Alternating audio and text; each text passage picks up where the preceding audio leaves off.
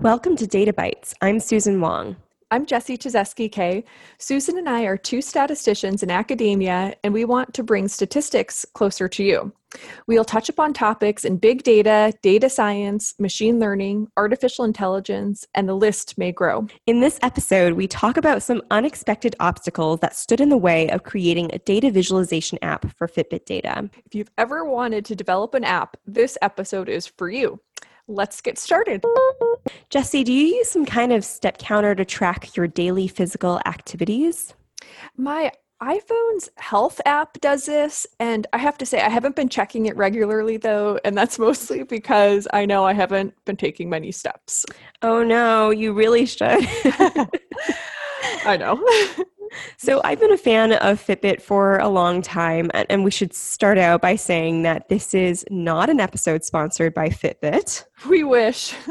In contrast, I feel almost like I've been such a devoted customer of Fitbit over the years that almost, in a small way, I sponsor them. I mean, I've bought probably no fewer than 15 Fitbits in the past 5 years. Most of them are gifts for family and friends, for myself as well, a couple of times. And what I like most about Fitbit is that there's a social aspect of it. So you can have these weekly challenges that you and your friends sort of are all in together, and there's a leaderboard. And so, Jessie, if you had a Fitbit, you would be checking it regularly because people would probably nudge you when you don't take very many steps. Maybe I should get one. Although, so I have this, just a quick side note. It's like a running app where you can track how much you're running. And once my mom wanted to, because you can kind of befriend people in that too. And my mom wanted to be my friend. And I explained to her that I don't connect with people in that way. I just don't want people to know how much I'm running or walking, but I guess it's good motivation. Maybe I should do it. Well, I guess you could be one of the kinds of people who just looks at their own Fitbit and don't participate in these social challenges. But definitely I've seen that I walk a lot more because I have former colleagues that I'm sort of in contact with via Fitbit, and they're walking a lot and I don't want to fall behind. So it really does sound like great motivation. Shame is a powerful motivator. That is the truth. Yes. So anyway, other than being a fan of Fitbit, I am also a casual fan of the subreddit Data is Beautiful. This is a really great place to see other people's data visualizations. And now that we've already done an episode on data visualizations, you might even feel like you want to go in there and upvote the plots that you like, downvote the ones that you don't like. And if you want to get an opinion on a visualization that you've created, you can also make your own post and let the masses decide. So what's different between visualizations that you see on this subreddit versus visualizations that are popular in print or more formal publications is that many of these visualizations posted are really made by individuals, possibly on data they collected about themselves. So I've seen a few, first of all, the ones that are not related to Fitbit. There's some that look at conversations between significant others and sort of how their relationship progressed over time. There's visualizations of maybe dieting habits. And then when it comes to Fitbit, there's just been periodic ones that come up looking at tracking heart rates over a whole year, tracking sleep, looking at steps taken, floors climbed, all sorts of interesting things that people really like to share and are typically pretty well upvoted as well. So from time to time, somebody will post a visualization like this of their Fitbit activity. And because this is a visualization for their own data, they might go in there and annotate their plots, tell a little story. Maybe I started working out here in June 2015, so you see an increase in my step count and a simultaneous decline of my resting heart rate. I started a job here in August 2016, and then I stopped walking. Oh no, work should not be an obstacle towards physical exercise and well-being.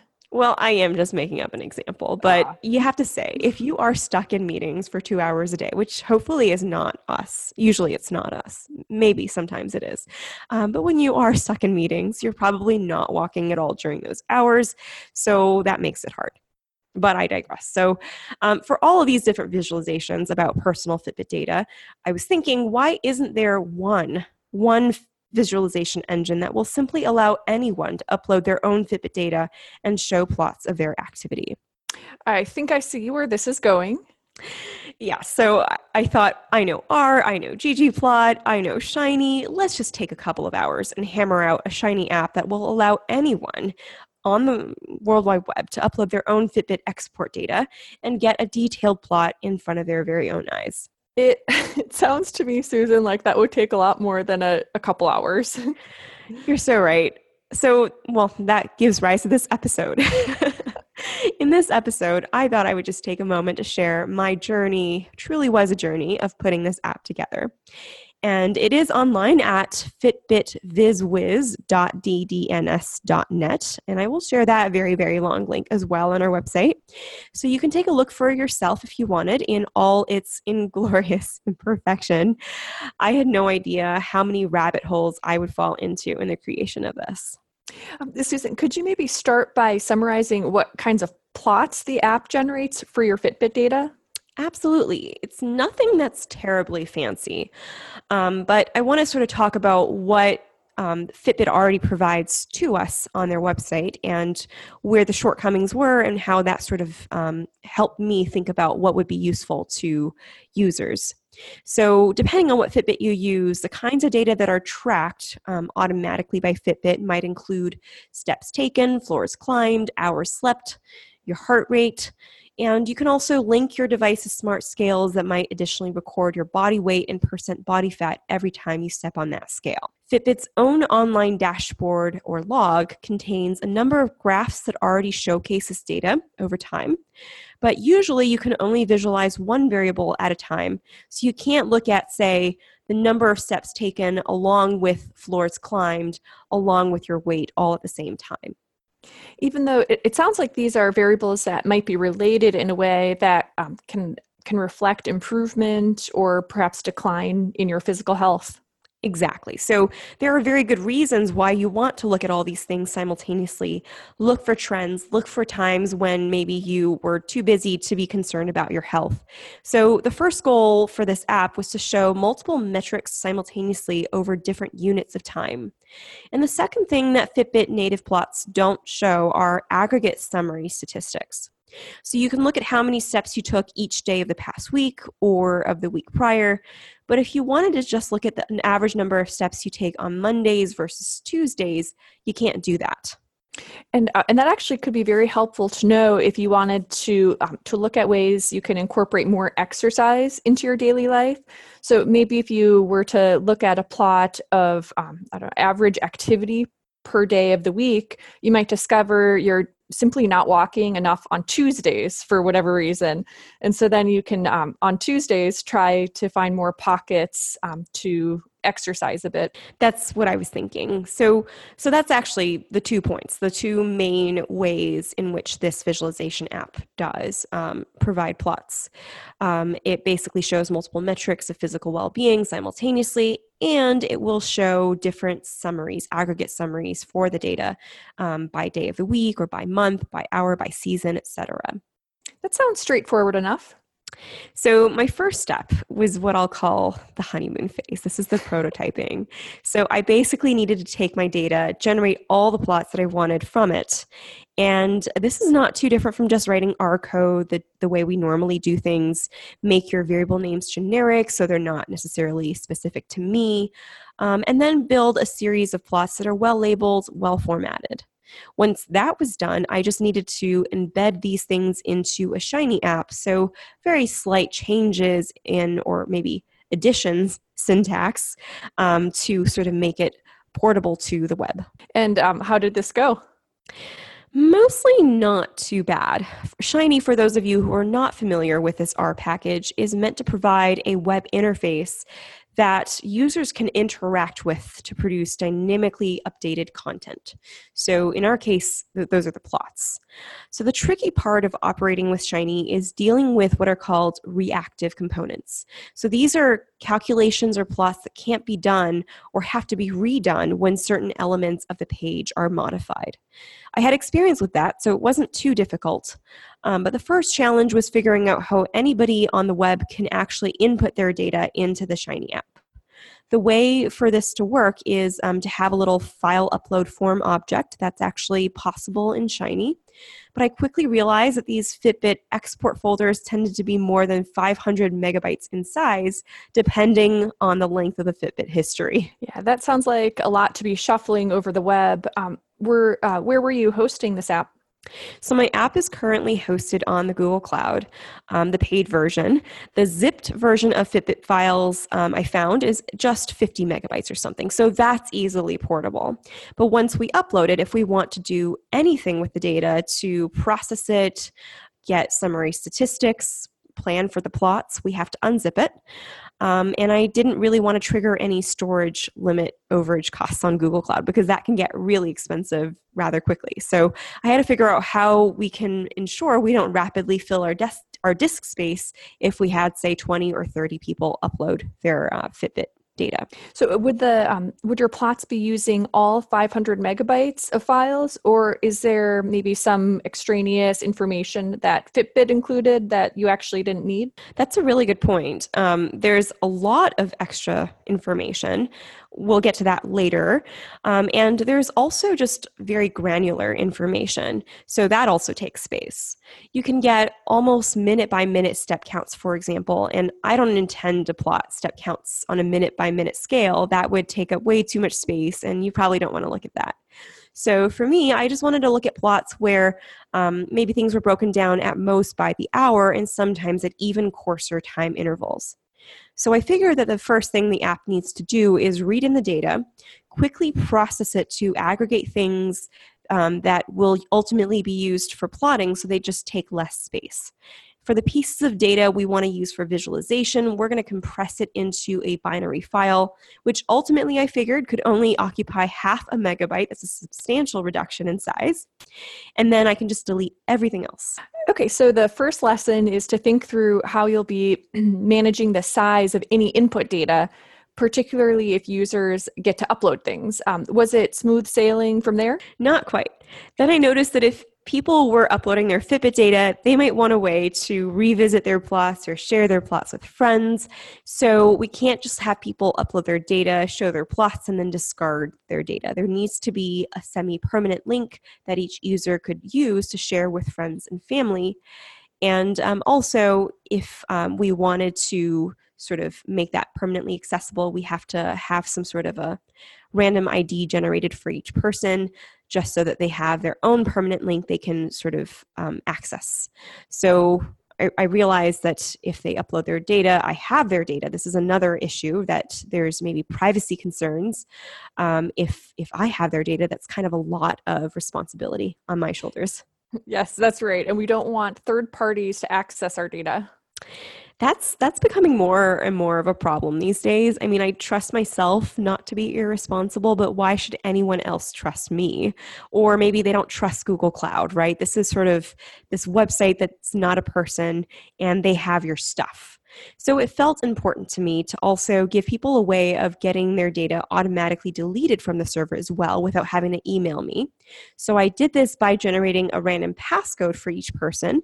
This is different from just having their unique ID, because if they're sharing their results with their friends using that ID, I don't want their friends to be able to click on a delete button and delete everything.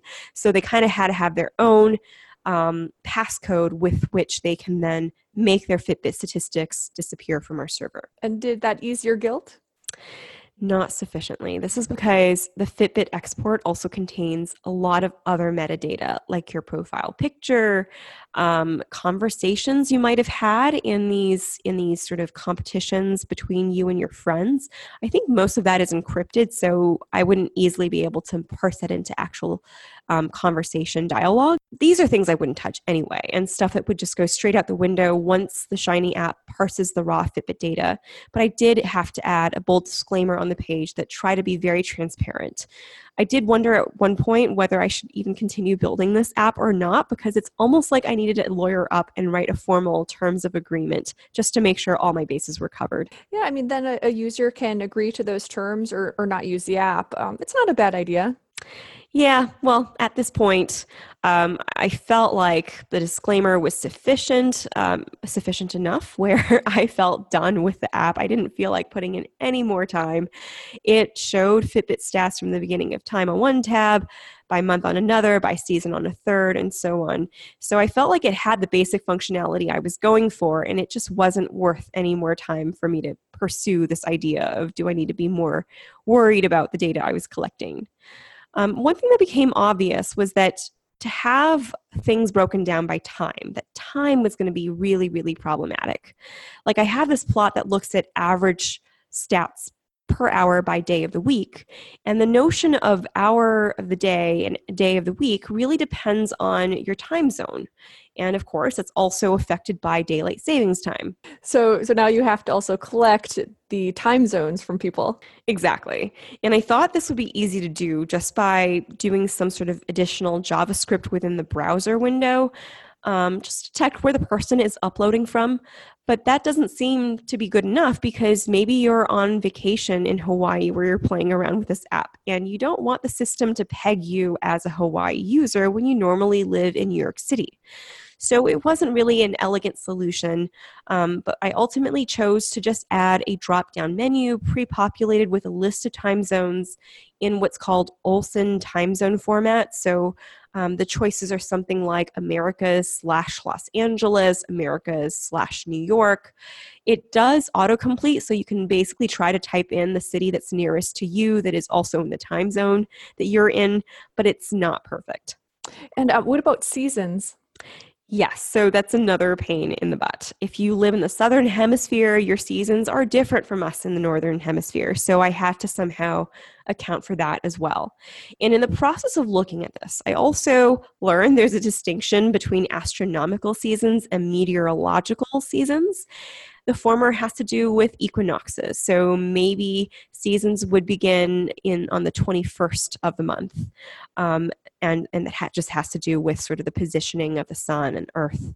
But the latter is a lot more convenient. Meteorological seasons will always sort of begin on the first of the month. So I ultimately chose to go with the latter. It required less explanation, justification, and then that also came to a drop-down menu where people can select which hemisphere they live in. Man, there are so many details. Yeah, and finally at this point I thought, okay, I'm ready to send this off. I can't see any obvious mistakes. I'm just going to send it off to some friends who can do an initial round of debugging for me. It's still a clunky app to be sure, but I felt done with it.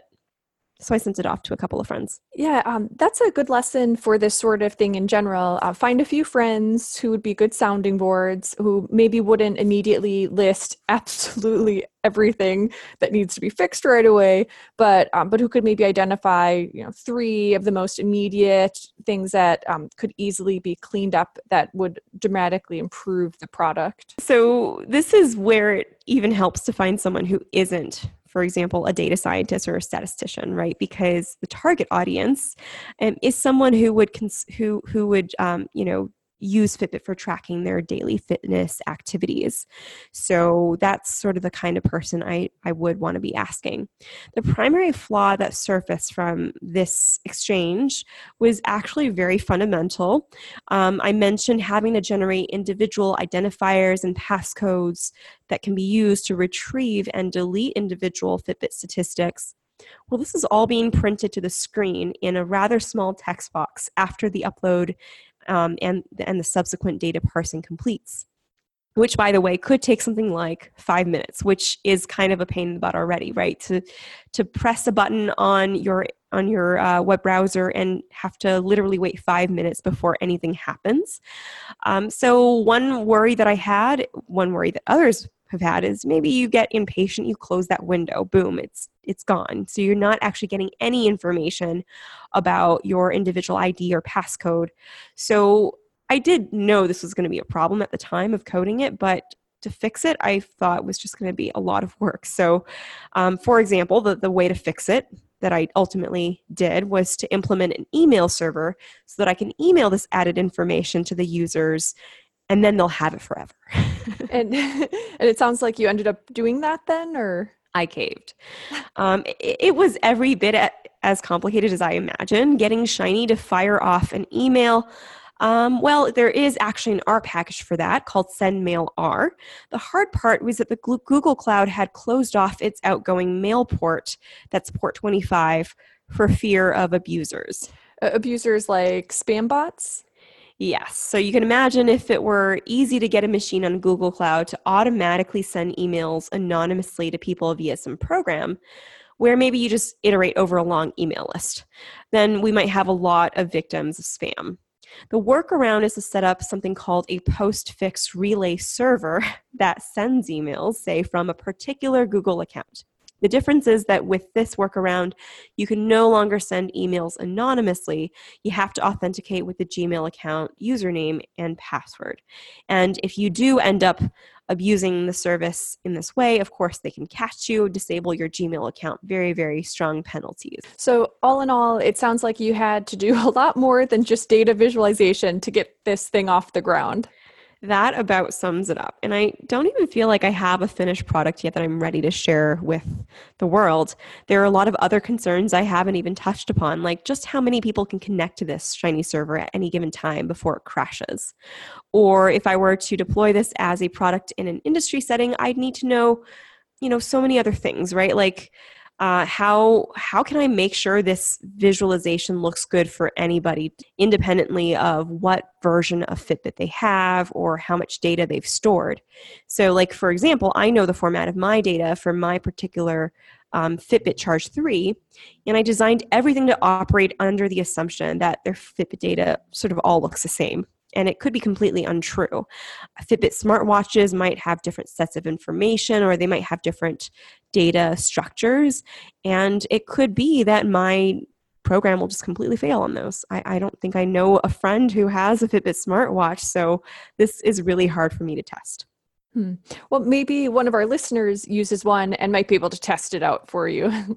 Well, that would be really, really helpful. So if any of you are listening and are curious and don't worry too much about data, the fact that I might have your data, please do go ahead and show me whether this works out. Before we conclude, I just want to say a quick thanks to cloud expert Shay Chang for assisting with Google Cloud configuration that made this Fitbit visualization tool possible. Thanks for listening to Data Bytes. You can now email us any questions or comments at databytes.podcast@gmail.com. The Fitbit visualization tool we talked about for this show can be found at fitbitvizwiz.ddns.net. Till next time.